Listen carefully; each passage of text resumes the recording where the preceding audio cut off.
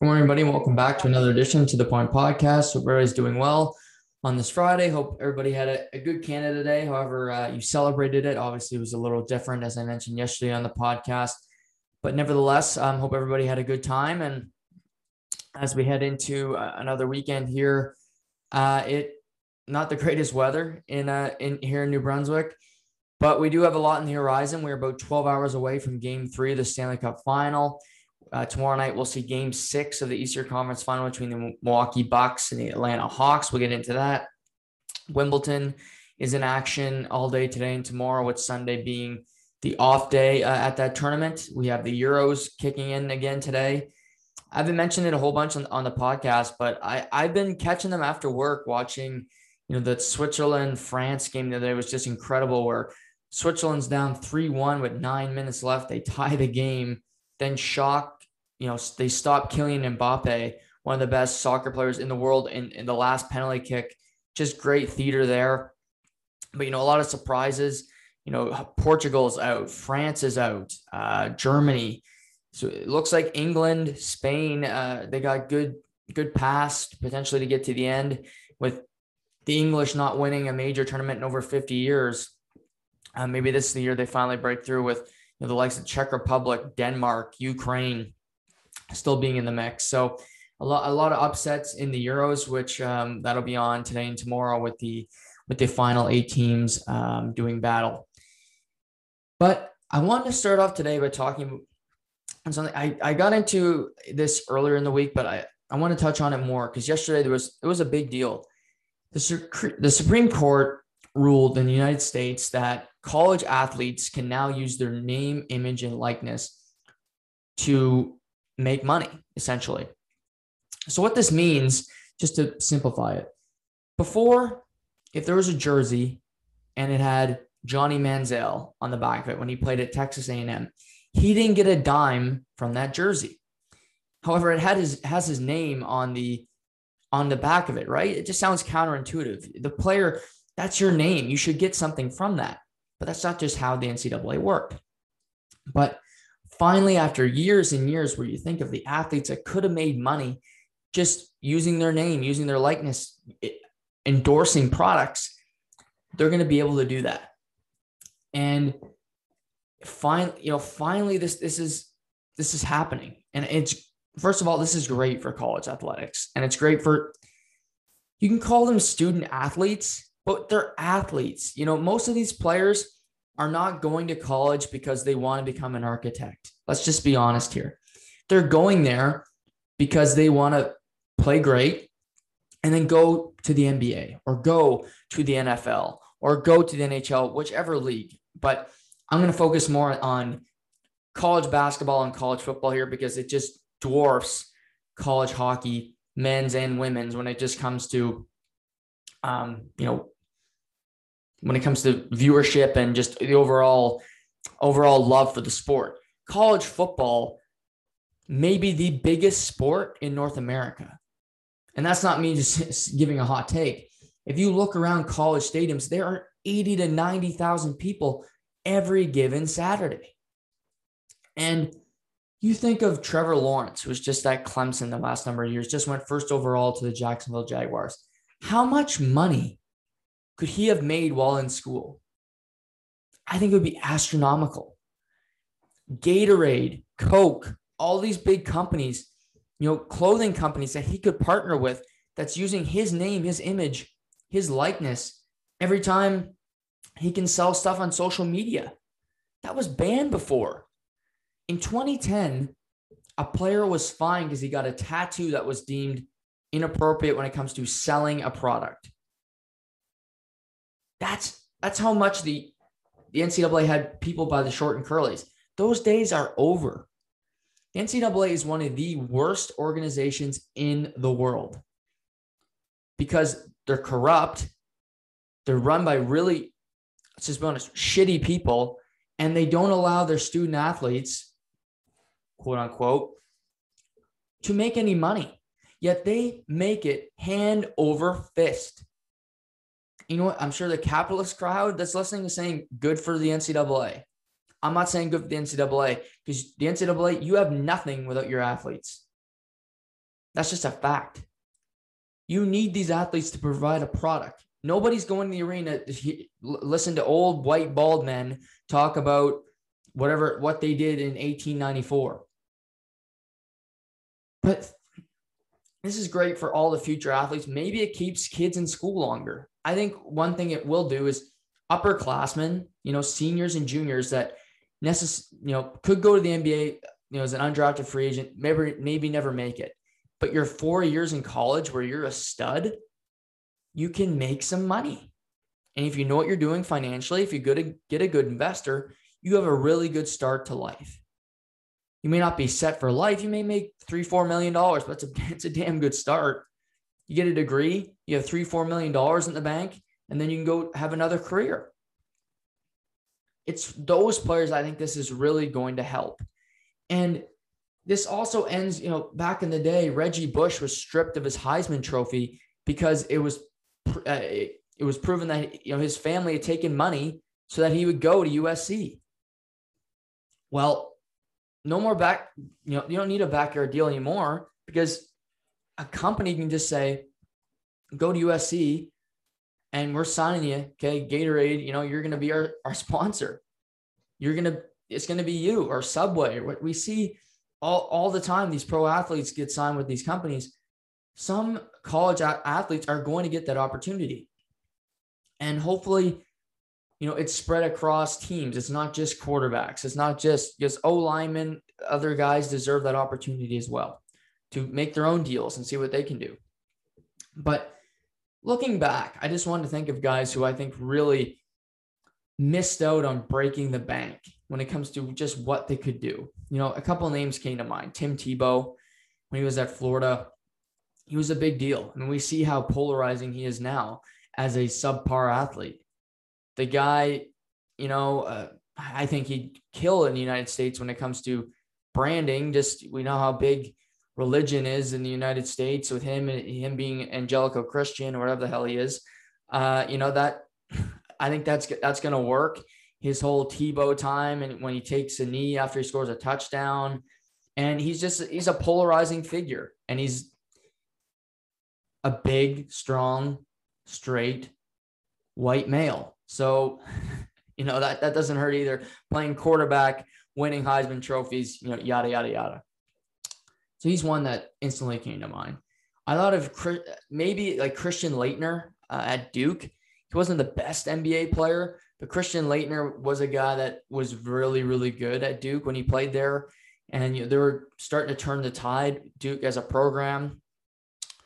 I think of the Fab Five at Michigan.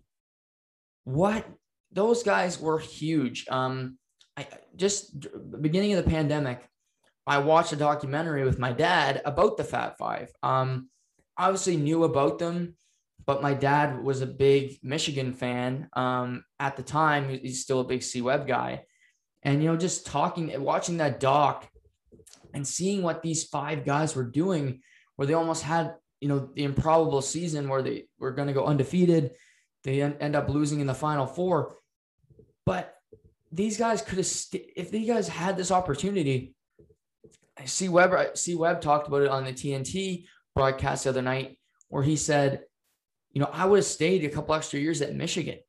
He left as a 20-year-old after his sophomore season to go to the NBA. He said, I would have stayed because I wanted to anyway, but I was making no money. Well, he could have been making money. And, Jalen Rose and Juwan Howard, and even the other two members of the Fab Five who didn't have pro careers, they all could have been a selling point. They all could have divvied up the money evenly. And, the two guys who didn't make it could have had a good start to their life. But I think those guys in Michigan, just the car companies, the different opportunities they'd have, I think they would have struck it rich. And number one to me, this is head and shoulders, is Johnny Manziel. Johnny Manziel turned out to be a really sad NFL story because he never got to the ultimate, top of the heap. He was a disappointment in the NFL. But in college, this guy was electric. He was the Heisman Trophy winner. He was the man. He went to Alabama and beat them as Texas A&M quarterback. That doesn't happen every day. And he was a show. He was a showman. He was doing the Johnny Money. He was celebrating, and he could sell better than everybody. Who wasn't? You weren't a college football fan. You may not have been a sports fan, but you knew who Johnny Manziel was. I loved him. I still wish he was playing football. I have a soft spot in my heart for Johnny Manziel. Now, he could have made a ton of money, and it probably would all be gone right now because he would either have drink in it or maybe, I'm not going to put it up his nose.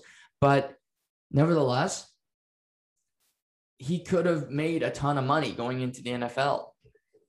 And this new ruling is going to give kids, that's what they are when you go into college, university, you're a kid, the opportunity to make some money. But these kids know how big they are. When you're playing college football at Clemson, at Alabama, you know you're a big deal. Because guess what? All your games are on ESPN. Guess what? They talk about the draft. They talk about players day in, day out. And there's 80,000 people at the stadium. That's 80,000. That's just in your demographic. How many people are watching the game from across the country? We see it after players leave college. Kyler Murray was in a commercial right away with Tim Tebow about the Heisman. He could make that commercial with Tim Tebow tomorrow now. That's him. You can put him in a commercial. You couldn't be in a commercial before. You couldn't have a job in college. Like, that's how bad this system was in the NCAA. Unless you worked in like campus or something, you couldn't go work because so it's great to see a really bad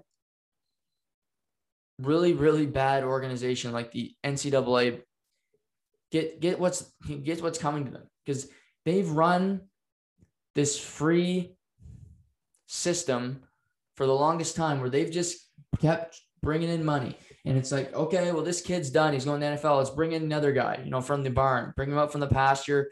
We'll shoot him. We'll bring in another guy. It's like, yeah, it's like a horse that has a bad leg. You got to put him down. That's what these players get. They're going to the NFL. They're done. And then you bring in the other guy. Next quarterback, who's up? Spencer Rattler, Oklahoma. Okay, Kyler's gone. Let's bring in Spencer. That's just how this works. But I'm glad to see that these college athletes are going to get the opportunity. And this is not just for men.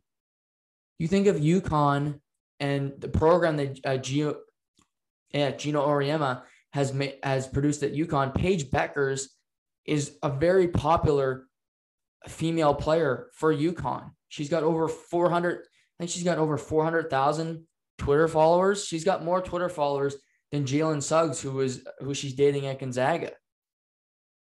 Paige she obviously wants to go to the WNBA after, but she can make some money this year. She's one of the most recognizable female athletes in the world right now. So a woman like Paige Beckers, we see with these women, they have opportunities too.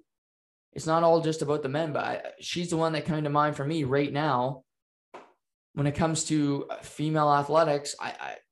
And in college, I don't think there's a bigger one than Paige.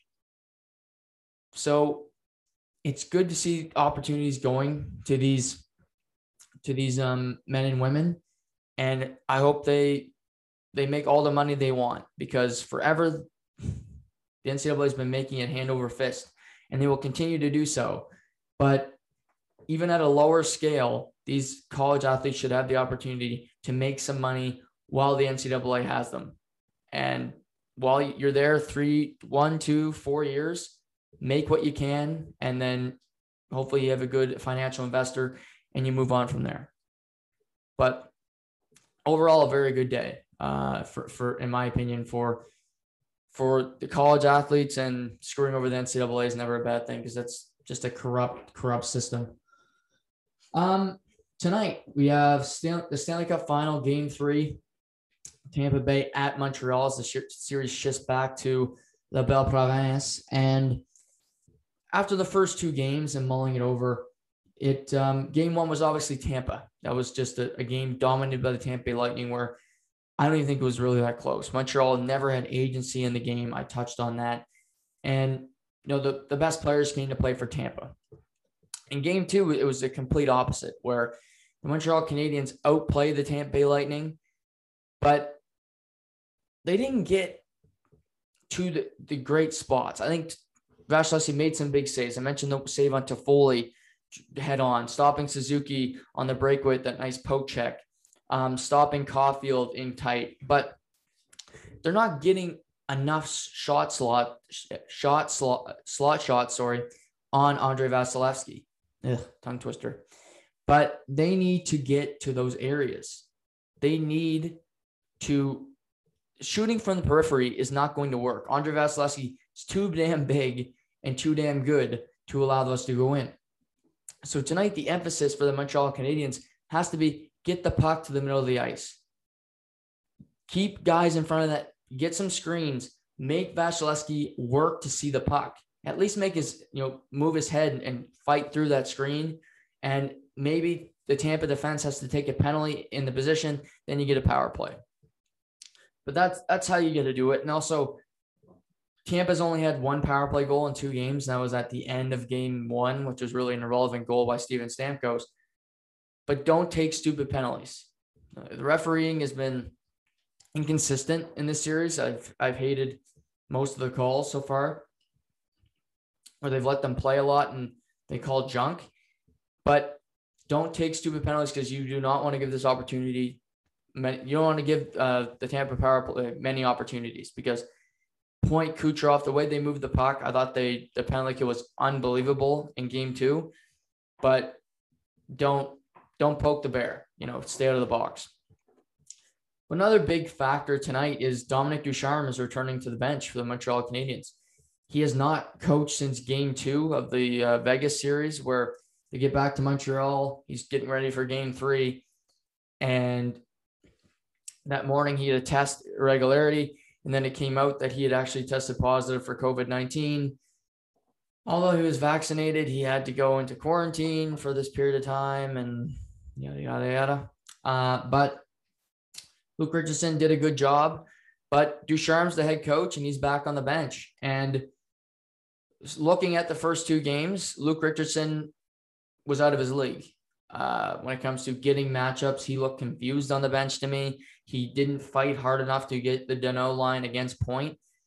And for Ducharme back on the bench, there's no excuse not to have that matchup tonight. When I watch the game tonight, if I do not see Ducharme against Point 99% of the time tonight, I'm going to lose it. And Montreal fans, you should too. Because is Philip Danault a lock to stop this line from scoring? No. But he gives you the best opportunity to stop Point and Kucherov from scoring.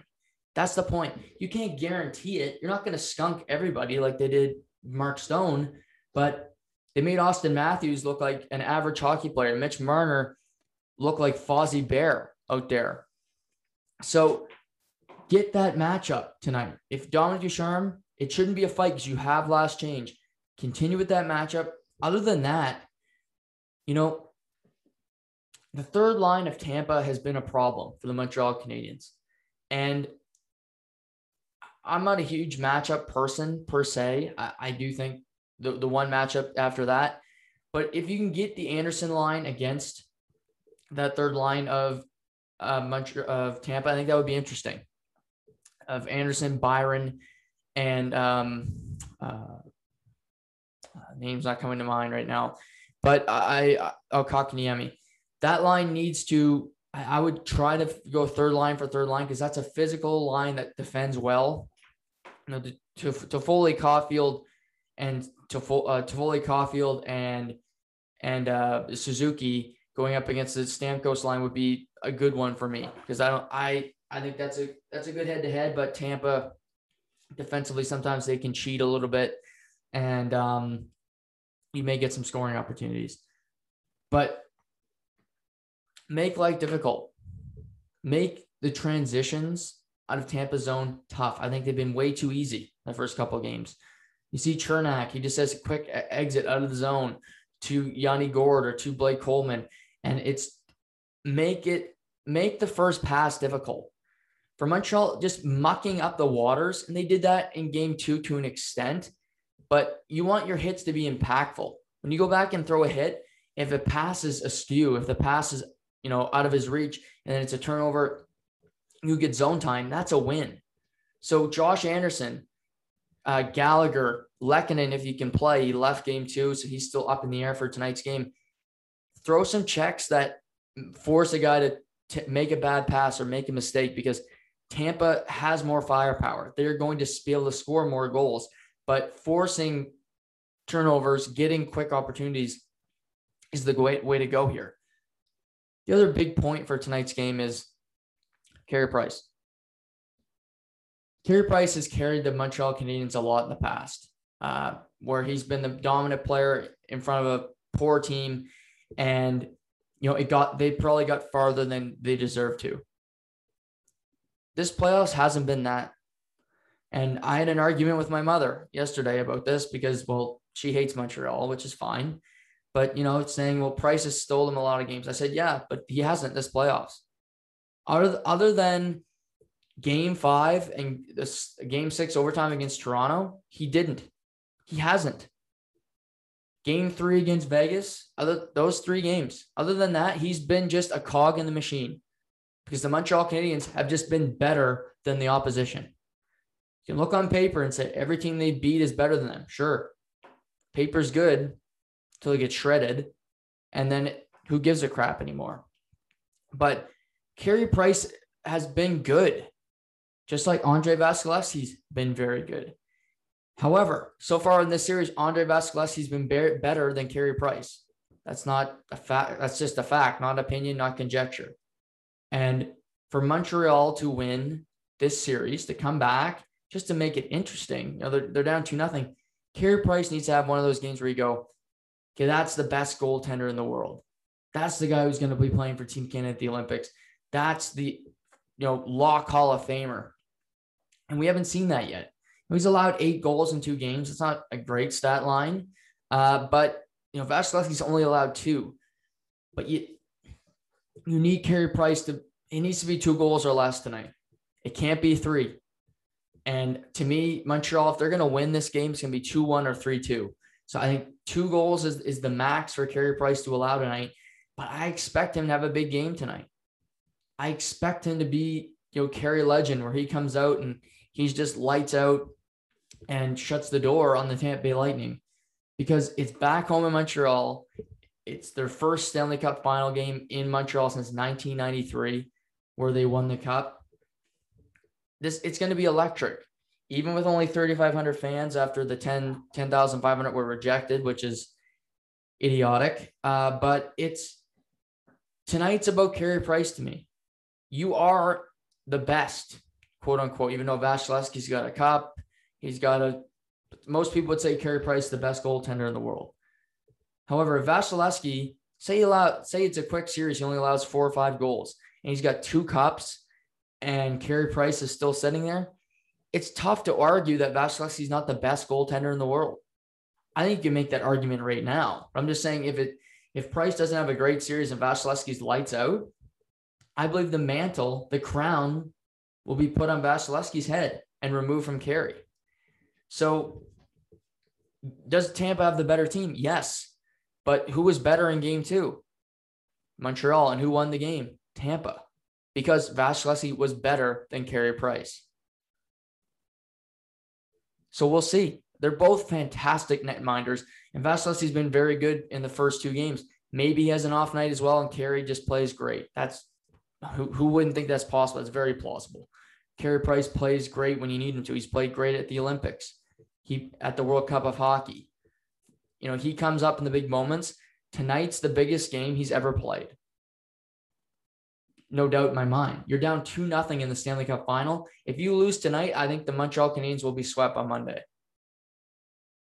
If they lose tonight, I think it'll be a sweep, because you're going to have it's going to be 3-0 in the series. You're going to have 2 days off just to kind of sit there and stew being down 3-0 And I don't know how much fight they'll have left after sitting there 2 days thinking, our season's over. I got tickets to the Bahamas. I'm done with this. Great season. Hopefully we get some guys in the free agency market. Check please. That happens. That happens.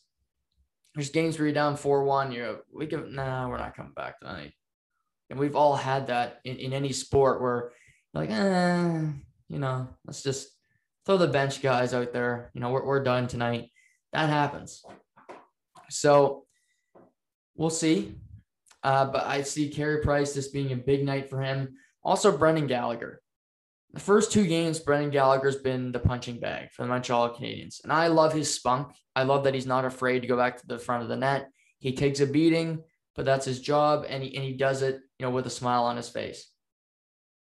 But it can't just be get to the front of the net, have a bunch of bruises, you're bloodied. You need to be impactful. And for him, it's score a goal. Him, Danault, Lehkonen are a great checking line, but contribute something. It can't just be a great checking line for me. That line needs to score. And for Brendan Gallagher, you're too good of a player just to be a third line checker. Blake Coleman has goals in every game so far this series. He's got 2 goals in 2 games. He's a third liner, checking line, quote unquote, but he's got 2 goals. Brendan Gallagher arguably plays on their top. You could say Toffoli's their top line, but Gallagher, they have the best defensive assignment. It can't just be play defense. You're the heartbeat of this team. Other than Carey Price, I think he's the best leader on this team. He's the de facto captain after Shea Weber. He's been there. He's been here a long time. He's got the respect of that locker room. And whether the opposition doesn't like him, that only helps his case. I think he needs to be a guy that puts a puck in the back of the net tonight. And this is another big night for him to say, this is my moment. For Tampa, I expect them to be better tonight because they were awful in game 2. Third period, they came on, but they were outplayed from the jump in game 1 where they were careless. They had bad turnovers. They couldn't get the puck out of their, they just kept making stupid decisions trying to exit the zone. Vasilevskiy bailed them out. And they weren't getting high quality scoring opportunities, but they capitalized when they had to. Cirelli scored an ugly goal. Coleman scores with 0.3 of a second left in the second period. And then Andre Palat scores on a Joel Edmondson bad pass. So you capitalize on your opportunities, but we saw them in game 1. They have another gear. So I think this game will be the closest game out of the 3 so far because game 1, it was all Tampa. Game 2 was really all Montreal, but the goaltending was great, and Tampa just found a way to win. I expect tonight's game to be a 1-goal game. I expect it to be tooth and nail. It's a fight to the bitter end, and it will define the series. Because if Montreal can find a way to win tonight, who knows? You come off a win, you got 2 days off to heal up, rest, and say, we got another home game on Monday. Let's go win that one. If Tampa wins tonight, you got a 3-0 series lead. Blood's in the water. The Stanley Cup's going to be in the building on Monday, and I think it'll be handed out on Monday. So that's kind of how I see how this series going. But a lot still to be decided. Obviously, game 3 tonight in Montreal. Lehkonen, Killorn, still haven't heard anything yet on the status of those 2 players.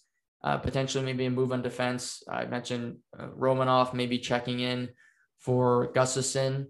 So Montreal may have a few tricks up their sleeve tonight, but we'll see on the injury front and ultimately what happens with the lineups for both of these groups. So 9:00 tonight, we got Lightning at Montreal for game 3 of the Stanley Cup final. Last night in the NBA, it was game 5 of the Eastern Conference final where it was a weird one because neither star for the Atlanta Hawks or Milwaukee Bucks played, where Giannis Antetokounmpo, the 2-time league MVP, a 1-time defensive player of the year, was hurt with a leg injury for the Milwaukee Bucks. Trae Young, the former 5th overall pick for the Atlanta Hawks, was no go for the Hawks, where he has a bone bruise in his foot. So it was Milwaukee's, star-ish players against Atlanta's, crew that's just been punching above their weight class all year, but they're still here in the Eastern Conference Finals. And in Game 4, Trae Young didn't play, but Atlanta found a way to win. Lou Williams, at his first career playoff start, he played really well. Bogdanovich kept firing. John Collins didn't have his great game, didn't have his best game, but they played well, and the bench showed up for Atlanta. And really what Milwaukee did in that game was that they just played stupid basketball. They shot a bunch of threes. They're not a great three-point shooting team. And what they do best is get into the paint. That's where they can crush teams. They could have did that to the Brooklyn Nets in the second round, but it went to 7 games because they just kept shooting bad threes. They're not a good three-point shooting team. So going into last night, I was thinking, well, I think Atlanta's going to win because they've already beaten Milwaukee with Giannis for half the game. And Milwaukee's going to be stupid, keep jacking up threes. Atlanta will be able to capitalize because they're not the greatest three-point shooting team, but they do play smarter basketball. They have good bench players in Danilo Gallinari and Cam Reddish, so they should win this game. But it was a shock last night from Jump Street just how different the game went.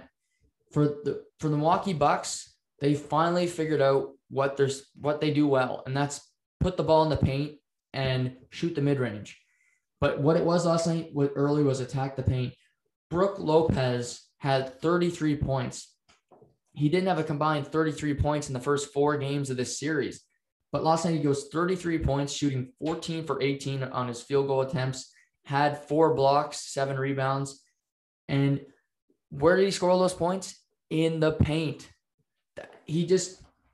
Clint Capella is the only guy that they have at the rim. John Collins plays the power forward position, but he's not a power forward. He's undersized.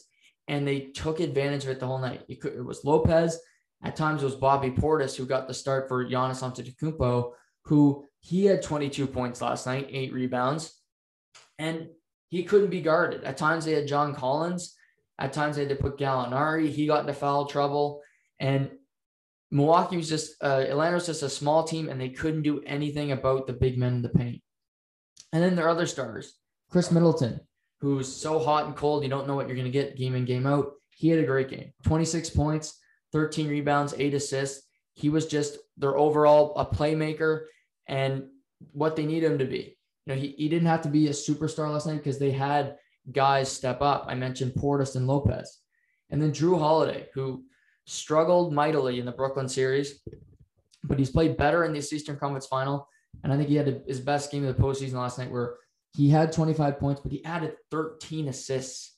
He was just distributing the basketball. He was traded from the New Orleans Pelicans because Milwaukee said, we can win a championship with Giannis now. And this is his first season there. He got signed to a max contract. And they're now a win away after winning 123-112. They're a win away from the NBA Finals, where Giannis, his status is still up in the air when it comes to his leg, but they may play the Phoenix Suns, where you think, well, normally we'd have the Lakers, or normally we have a juggernaut over there, Golden State. You have the Phoenix Suns, who the only player on their roster who's played a finals game is Jay Crowder, who played it last year for the Miami Heat, also played a few years with LeBron James. But I credit Milwaukee Mike Budenholzer. He takes a beating for his coaching tactics. And last night he finally hit it right, where I was watching the first half and I just said, they're not shooting the three. Finally, at times they let Atlanta back in the game by shooting the three too much. But to start second half, they didn't go back to the three. They went in the paint. Lopez was just dominant, scored 14 points in the third quarter, where he was getting lobs. They throw the ball to him in the low post, and Capella couldn't do anything, or John Collins couldn't do anything. Then they bring in Gallinari and Reddish for some size, but he's 7 feet against a 6'9". You're going to win that matchup every day of the week. And Bobby Portis is a guy who can just stretch the floor. He can shoot the three. But last night, they didn't care. It was almost like Mike Budenholzer said, we're going to win this game because we can dominate them in the paint, and let's let them shoot threes. And another thing Milwaukee did was just they played better basketball. Atlanta turned the ball over 6 more times. Milwaukee had 6 more steals. They out-rebounded the Atlanta Hawks. The offensive rebounds early in the game were just incredible because You had Capella going for rebounds, but you had Bobby Portis, or you had Lopez, or even Chris Middleton would create extra possessions for the Hawks, for the Bucks, and they would just kill the Hawks getting second chance opportunities. So looking ahead to Game 6 tomorrow, Giannis, I don't think will play. He injured his leg. I think they look at this and say, Game 6 in Atlanta, we saw the game plan, what we did in Game 5. Let's try to duplicate that tomorrow night. And then if we win, we book our ticket to the NBA Finals. So in the perfect world, they win. We go to the NBA Finals. Maybe the NBA Finals will start Monday or Tuesday. Maybe Giannis can come back then, but we give him a couple extra days. So I wouldn't play him in Game 6, regardless. If they were down 3-2 and he could play, obviously you're going to play him, but I would not play him Saturday night. For Atlanta, I expect Trae Young to play. They said that he was going to sit out last night in hopes that he could return for Game 6. So I think Trae Young will play with the Hawks season on the line. I can't see their best player. He's obviously not going to be 100%, but I think he'll at least try it out there. We saw James Harden do that in the second round for the Brooklyn Nets. So I think Trae Young hopefully is a decent pain threshold and he can go out there and play. So I expect him to play. But for Atlanta, you're getting smaller with Trae Young on the floor. But obviously he's a great shooter. He can distribute the ball. You don't got to hope Bogdanovich. Bogdanovich had 28 points last night, but he needs some help. John Collins needs to play better. He has not had a great series. Clint Capella cannot get in foul trouble that early in the game. Also, just defend better. But their lineup's not going to get any bigger when it comes to defending the paint overnight. But it may just have to be a collective effort where they say, okay, we need to box out better. Guys, we all need to converge on rebounds because Bobby Portis, Brook Lopez, Middleton, even a Pat Connaughton, these guys are getting boards. We cannot allow them to get this many second chance points because they are killing us in the paint. And maybe you have to play box and one defense. We saw Phoenix do that in Game 6 against the Clippers. Just change up your mentality a little bit if you're Nate McMillan. He's been a great coach all year.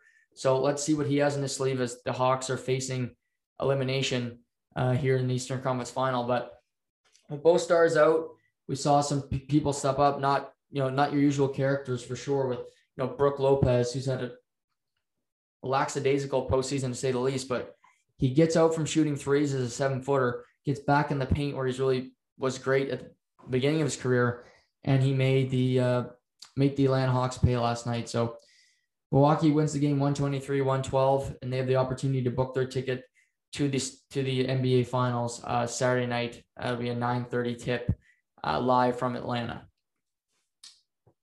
Yesterday I talked about what you could watch for Canada Day, and one of the tournaments was the Rocket Mortgage. That's the golf tournament this weekend in Detroit, and it was a rainy day in Detroit. They had over a 3-hour rain delay where play was stopped and they played until late last evening. So a few golfers are finishing up their first round today, including a pair of Canadians, which we'll get to in a minute. But the real headline from this tournament was Bryson DeChambeau. Prior to him teeing off, it was announced that he had parted ways with his longtime caddy, Tim Tucker.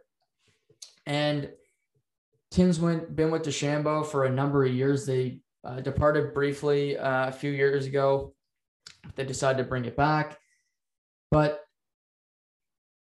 it sounds as if this may be permanent. And one thing about Bryson is he's very hard to deal with. We see him on the course. He's constantly shaking his head. He asks his caddy for a lot of information.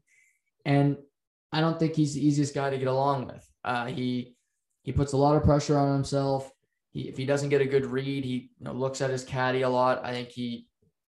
And for Tim, I think this was just a frustration thing where he said, Bryson's not getting the result he wants, and maybe he's directing it at him, and he was sick of it.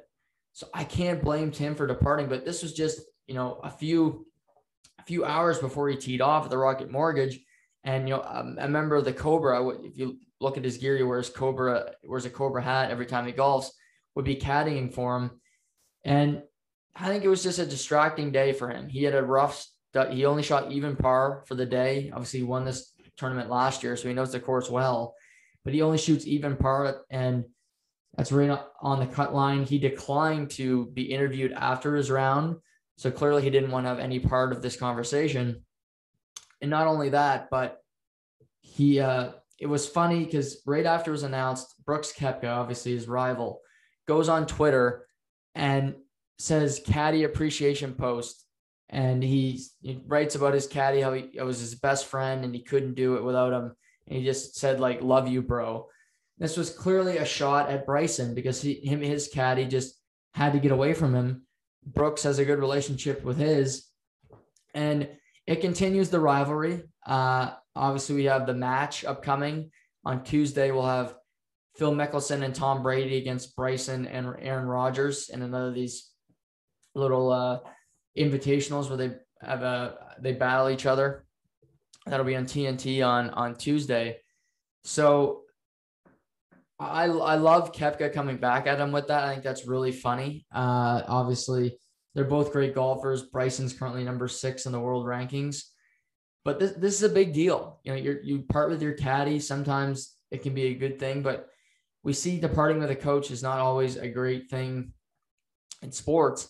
And he's been with Tim for a while, but Bryson is just really controlling. He needs every bit of information.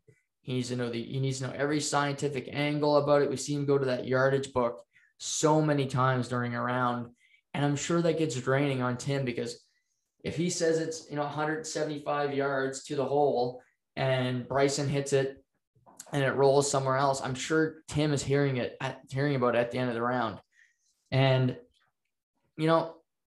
it's a divorce for sure. We'll see if they end up coming back together again for they departed and they found a way to come back together the last time. So maybe that will happen again, but just big golf news because Bryson's always got headlines about him. And for him to do that just hours from his tee time yesterday was a big surprise.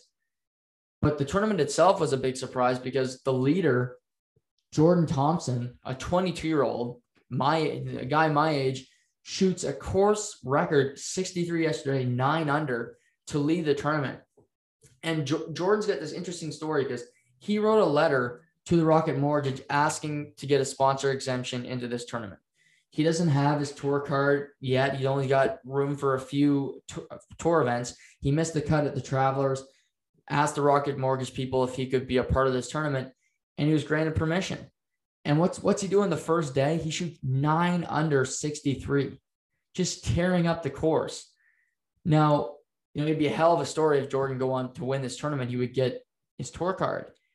But one thing you can say is that you can't win a tournament on Thursday, but you can certainly lose it. But he puts himself in great position. Shoots 9 under. The leaderboard there's some guys at the top of it. You got Joaquin Niemann, who's a strong player. Tom Lewis at 7 under. But what a story for him. Guys Gary Woodland, a former U.S. Open champion, DeChambeau, Mackenzie Hughes, guys have been in the news lately, didn't have great shooting days. It's kind of guys in the middle of the pack who've had a great start to the tournament. A lot of the main guys are also starting to go over to Europe. We see Rory McIlroy is competing in the European Tour this week, just a few weeks away from the British Open. So we'll start to see some guys go over to Europe. Likely have the John Deere tournament next week and won't have the best field in it, but good for Jordan Thompson. You write a letter, you get the exemption, but you don't want to go there, get the exemption, then miss the cut. He at least puts himself in a position. He's the leader coming into today, have another strong round. Who knows? You go into the weekend and you may be able to catch fire and make some history here. But we saw a 22-year-old Garrick Higgo win a tournament just a few weeks ago. So younger guys who've never won an event on the PGA Tour are getting wins. And Kramer Hickok nearly got a win last week at the Travelers where he went 8 playoff rounds with Harris English. So, will it be Jordan Thompson's week? Could it be a pair of Canadians? Guys who are not so well known, Roger Sloan, Michael Gicklick are both at 5 under to start today. So they're within 4 strokes of the lead. Could they catch fire here at the Rocket Mortgage? So still a lot of golf to be played, but a good start to the tournament. And we'll see what happens today. Bryson DeChambeau is second day since departing with his caddy. Maybe he'll have more success. today after shooting even par to start his title defense yesterday. Last night, the Major League Baseball announced their All-Stars for this season. The All-Star game is a week from Monday. And I hate All-Star games. I hate them almost as much as I hate shootouts. But nevertheless, the All-Star, it's important. It's nice for players to say, well, I'm an All-Star. I was an All-Star this year. I get rewarded for my great play. So last night, I was just looking through names. And two teams really jumped out to me for having a lot of All-Stars. One, the Toronto Blue Jays. They have Teoscar Hernandez, right fielder. He's making his first All-Star appearance. They have Vladimir Guerrero Jr., who'll be making his first career All-Star appearance. Marcus Semien is making his first All-Star appearance as second baseman, beating out Jose Altuve. Then you have the Boston Red Sox. Rafael Devers, his first All-Star appearance, third base. Xander Bogaerts going to his third. He's been a great shortstop for a long time. But you have 3 Blue Jays hitters on this list, only 2 Red Sox. So it would scream to you, well, the Toronto Blue Jays should be right in the thick of it with the Boston Red Sox, right? I mean, they got 3 All-Stars starters on this team. However, the Red Sox sit 8.5 games ahead of the Blue Jays in the standings, and they are 20 games above 500, while the Blue Jays are a mere 3 games over 500. So this tells me a few things. Blue Jays batters are legit, because Bo Bichette was second in voting when it comes to shortstop. Shortstop behind Xander Bogaerts. He was second in voting. So he was right there. They could have had 4. But their bats are great. Teoscar's having a great season. Vlad is having a fantastic. Marcus Semien getting a 1-year deal, a prove-it contract, has been everything the Blue Jays have wanted and more. But what it tells me is that they're pitching, what we all know, their pitching stinks. We saw yesterday, Hyun-Jin Ryu is their ace, but he struggled mightily again yesterday, giving up 5 earned runs. He walked in April, May, he walked 8 batters in 2 months. In the month of June, he walked 11. Just in 1 month, yesterday, he walked another 2 batters, giving up 5 earned. And it's always tougher because the first inning, he struggles. He gave up 2 earned to start the day. Wasn't great. Blue Jay Semien got 1 back where he hit a leadoff home run.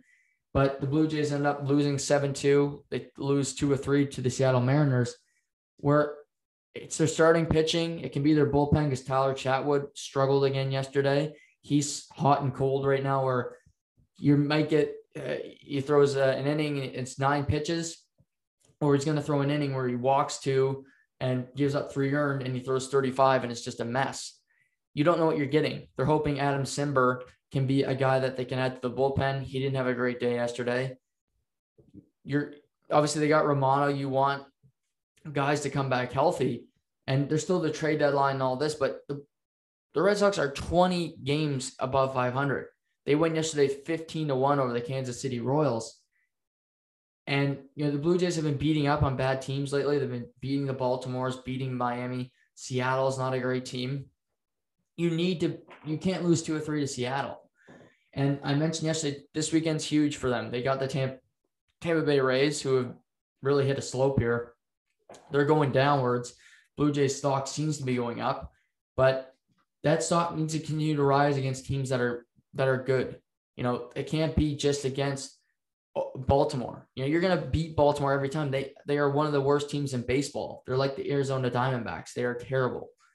But it's interesting to see these players. You got Shohei Ohtani, who's on the list, who's a stud. I think he's the front runner for MVP right now in the American League, him or Vladdy. But they're not going to make the playoffs. Toronto Blue Jays are likely not going to make the playoffs.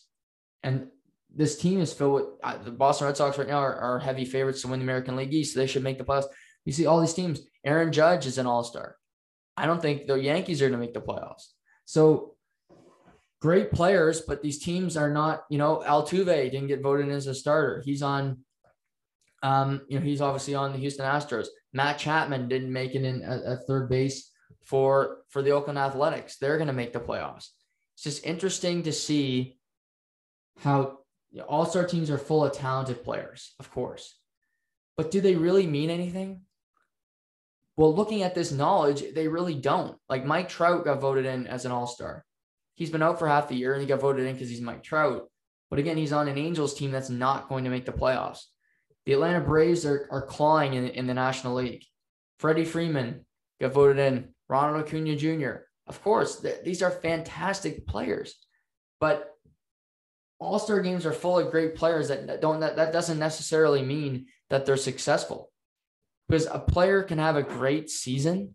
We've seen Connor McDavid have a season where he had over 100 points. Edmonton missed the playoffs. That's a lost season.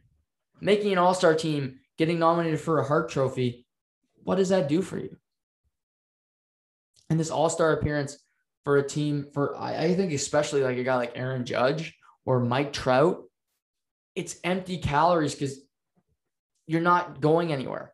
At least if you're the Blue Jays, you can say, I'm sure if you're upper management, you can say, well, the kids are young. We're going to get pitching eventually.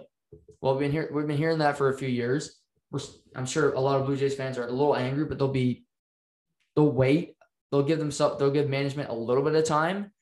But eventually you got to say, okay, we have all these all-stars. Why the hell aren't we making the playoffs? Like that's an easy question. Like, we have all this talent out here tonight. Why the hell are we only 3 games above 500? And, Red Sox have 2. That's good. But why are they 20? And who's Martin Perez? Who's Eduardo Rodriguez? Why are they winning all these games while we struggle to get wins? And I think that those conversations will start to happen because it's only human nature to say, well, why is this team better than us? We're better. Look at all of us. We're a couple votes away from having 4 all-star starters in the American League. Basically, our whole team is on the all-star team. Why the hell are we struggling? Why are we 3rd in the American League East standings? Why are we even not in a wild card position? And if you're a Blue Jays fan, I think what you got to hope for today is that management looks at this picture and says, holy crap, we almost had 4 all-stars. Why are we not better? We need to get better because we have all these guys playing at such a high level right now. We need to reward them for that. All these all-stars are doing everything they can to help us win, but our pitching stinks. We need more starters. We need bullpen depth, and they deserve that opportunity. The Padres did that. They saw they had Fernando Tatis Jr. III. They acquired Yu Darvish. They acquired Mike Clevenger. They got Ryan Weathers. They got pitching because they saw what they had in front of them. They signed Manny Machado. They had these bats that were great in Machado and Tatis Jr. and Cronenworth and Tommy Pham. And they said, okay, great. But we know what we're going to do? We're going to go get these pitchers that can push us over the top. And maybe they won't win a World Series this year, but at least they did it. The Blue Jays and Padres were in basically the same position. Tatis Jr. III, Vladimir Guerrero Jr. are the same age. Why didn't the Blue Jays push the chips to the middle yet? The Padres are in arguably just as tough a division. I think the 2 toughest divisions in baseball are the American League East and the National League West. They're both in 3rd, but you could say they're very in drastic differently positions because the Padres are in a playoff spot and they're battling with the Dodgers for 2nd. The Giants are the outlier, like the Boston Red Sox, you could say, in the American League East. But why didn't the Blue Jays make that step? They did it with Tatis Jr. III. Sometimes it's patience, but sometimes there's moments in life, sometimes there's moments in sports where it hits you over the side of the head like a freight train and you say, wow, we have all this talent. We know they're good, but the world is starting to recognize they're that good too. We need to help these guys out and do more for them. And we'll see what happens. But congrats to all the All-Stars. But I just think the bigger story, the bigger narrative here is, why aren't we better? And for a lot of these teams, like the Angels, like the Blue Jays, who had Yankees, who had All-Stars voted in last night, I think you got to look in the mirror this morning if you're Ross Atkins, if you're Brian Cashman, the GM of the New York Yankees, and say, what are we doing wrong here? That's just something to think about as we head into the weekend. Today at Wimbledon, we're going to see a fun matchup where Andy Murray is going to be on center court this afternoon against Canadian Denis Shapovalov. Denis did not have to play a second round match. Murray advanced in 5 sets, but this is Shapovalov's first match ever on center court. Murray's obviously played multiple times, winning a Wimbledon title before. But Shapovalov, you get to that big stage, you're playing Andy Murray. The crowd's going to be pro Murray. He's obviously making a third round, just a big deal for him after the laundry list of injuries that he's gone through in his career. But we'll see if Shapo can handle it, how he plays today. It's a lot of pressure against a former Grand Slam champion. He's come up short in big moments before.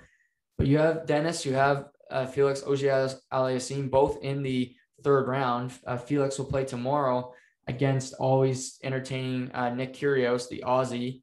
That match may be on center. They haven't announced it yet. I could see that match being on center court. Kyrgios has had some great moments at Wimbledon, including beating Rafael Nadal on center court. So at 19 years old. So we'll see. But these two young men have an opportunity. They're both in the same, they're in different halves of the draw, but Denis didn't play at the French. He should be fresh. Felix was out in the first round. So they both like playing on grass. They both seem comfortable with it.